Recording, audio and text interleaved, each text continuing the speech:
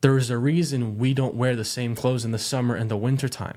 It's because when the seasons of life change, when the seasons of new challenges come around, we have to change our way we do things. We have to change how we approach it, the clothing that we're wearing. In other words, the systems that we implement. Not all systems will fit all seasons of life. But the one thing that will fit all seasons of life is the actions you take. You still, run your company, you still go to work, you still work out, regardless of the seasons. And that's where the discipline element comes in.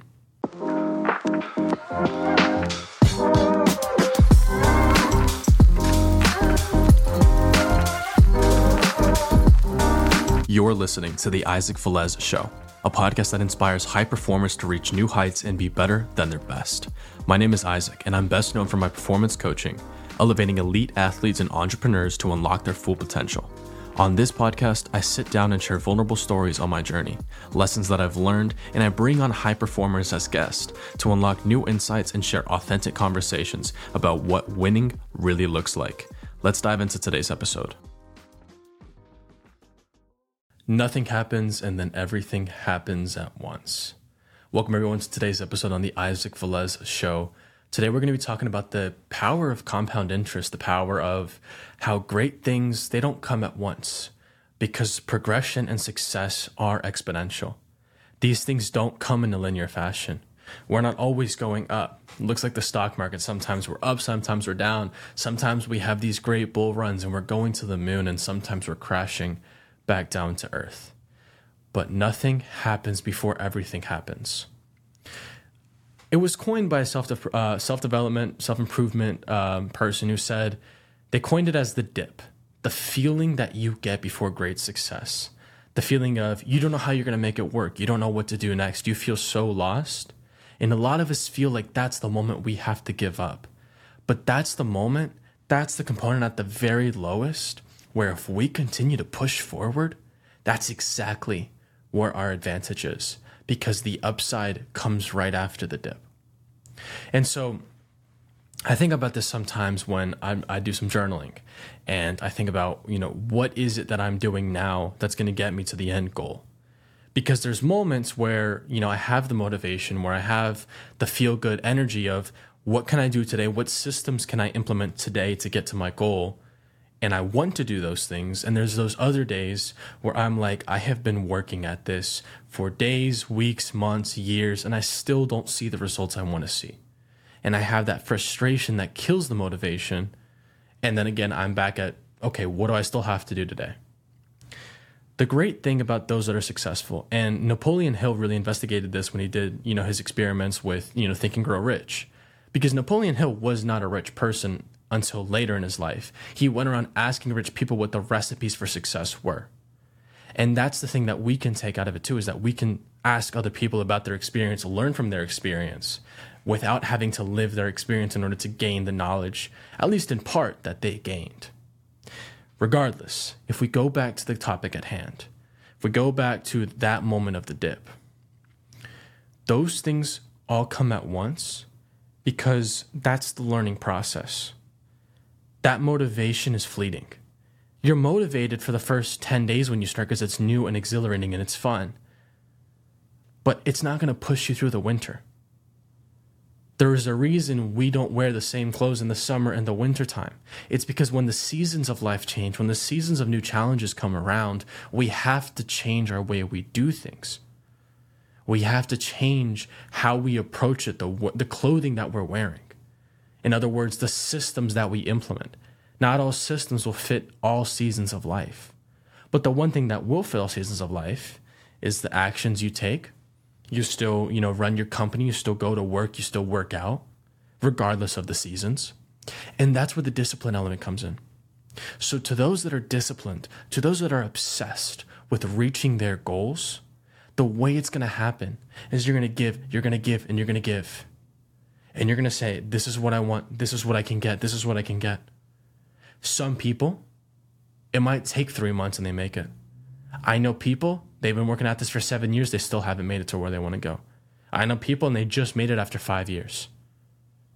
I mean, can you imagine what that's like to work at something for 5 years with no recognition, without getting the results you want, with everyone telling you that you're crazy? And the next day, you're an overnight success. The next day, you did something magical that just magically changed your circumstances. When I started my clothing business in 21,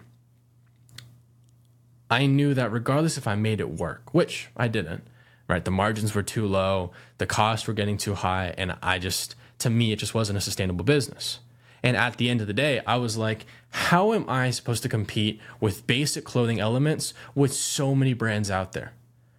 The fact that it was hard to do product differentiation was so saddening to me, because I was like, I honestly don't feel like I'm contributing value to the marketplace. Like, regardless of the numbers, which the numbers weren't great. Like, I was making the money, small amounts, but the costs were eating up anything that I was making.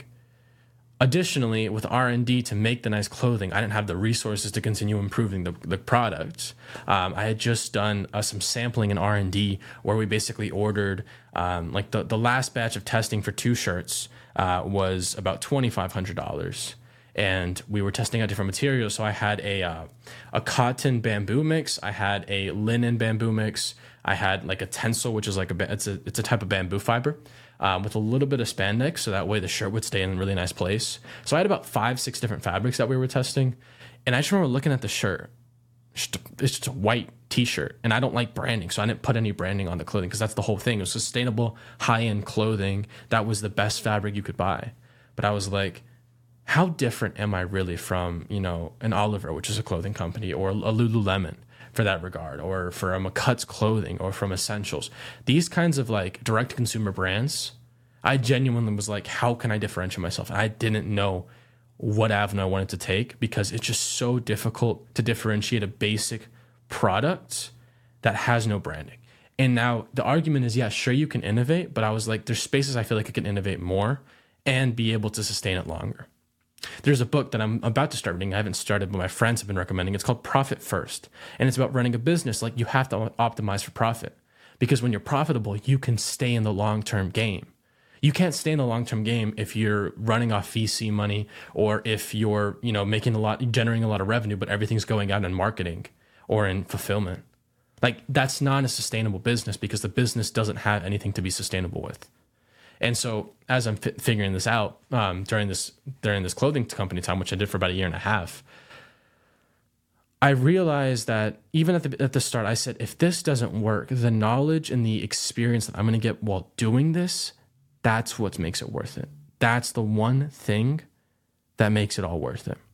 And so what I learned was, even if you feel like you've tried a business that didn't work, you tried a project or an R&D development, whatever it is, as an entrepreneur or founder, or in your career, if you tried that and it didn't work and you wasted months, maybe years, and a lot of money, what did you learn? And what information can you apply to the next thing? Because I do this in business now, but I actually used to do this all the time with my relationships. I thought that if I cared enough about the person, I liked the person, and I thought they were a good person, that justified getting into a romantic relationship. Because I said, even if they're not the person, which I always foreshadowed an end for the most part, I knew when things would roughly play it to its end.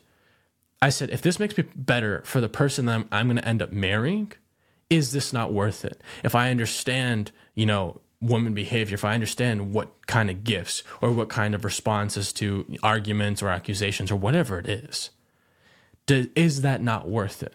So I approached every relationship with the mindset of, if this makes me better for my next partner, that's a worthy relationship. And I did that throughout my dating history. And in business, it's very similar to that same way. Even if this project doesn't work out, which at first you should be asking yourself, is this a good use of our time and resources? If this doesn't work out, what am I going to learn? And is there what is the actual downside here besides the loss of investment? And so obviously you can't just lose every investment, but that's the thing about taking risks. And the risk takers, as it's said very often, and especially in Roman literature, fortune favors the bold. There was the Roman goddess of fortune was called Fortuna, and they had like the Feast of Fortune, and it was all about just giving things to fortune. And it was about the acts you could commit, right? The acts of faith of, I will do this because I know that I'm deserving of fortune. And it was almost this powerful manifestation, but through acts, not just words, that led to the good actions. And so to bring this back at what we're talking about today, that nothing happens before everything happens. The fact of the matter is that the people that can play the long-term game are the ones that really win in the end. Because sure, there's a lot of people, especially on social media, that we can see that are scaling their businesses 100, 200,000 a month increases month over month over month. But those scales, that kind of scaling creates scaling problems. And that doesn't make it sustainable. Some of them will be able to figure it out, but not everyone will. And so do you want to be, the flashy company that comes, they're the dominant player for 10 years and they're gone? Or do you want to be an IBM or a Coca-Cola? Not companies that have been here for 10, 15 years, but companies that have been here for 75, 100 years. And that's kind of the different question. Because when we put things in the long-term perspective of our life, that's where the argument becomes a little bit different. And it's the question of, what are you optimizing for? Regardless, whether you've had taste of success, whether you're going to the next level, or whether you're me and you just have these such grandiose dreams, but you don't have the resources that allow you to realize those dreams, right? To do that kind of impact at this moment. You might be able to take care of yourself, sure, but you can't take care of the big things yet. The break is coming. But the break is different than we expect, because the break isn't making it easier. It's we finally reached the threshold capacity to deal with our problems and challenges, so now we can overcome them. Life never gets easier. We simply just get better. Think of it like a quest in a video game. Like, if we think about the video games we used to play when we were kids, like you had like the knight and the dragon. If you're fighting a dragon with a stick, it's going to be pretty hard to kill the dragon. If you're fighting a dragon, or even a bigger dragon with a sword or with a gun or whatever resource you have, that's considerably easier. So the dragon never gets smaller. The dragon's always getting bigger. But we as individuals are arming ourselves with the tools and the weapons to become more dangerous people, whether that's in the personal or professional lives.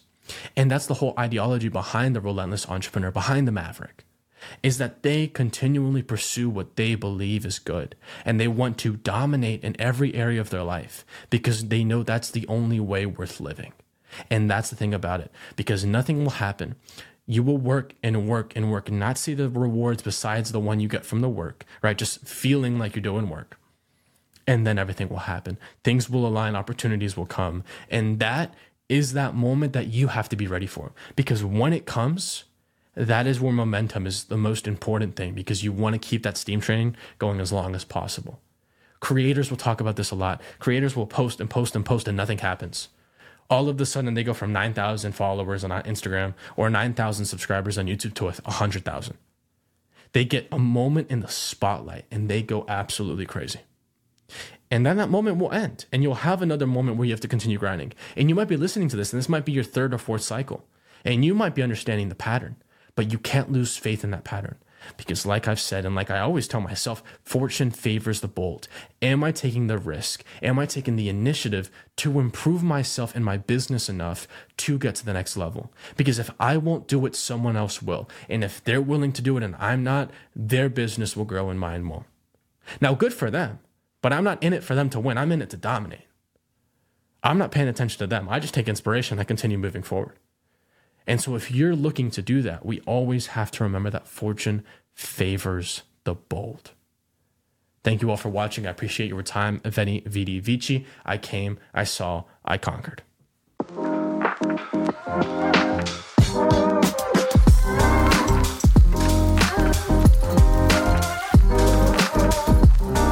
That concludes today's episode of The Isaac Velez Show. If you gained any value from today, we'd be grateful if you share the episode and leave a review on Apple Podcasts or Spotify. If you were looking to get more involved with us, visit our website, www.isaacantoniavelez.com, and follow us on Instagram for daily content. See you in the next episode.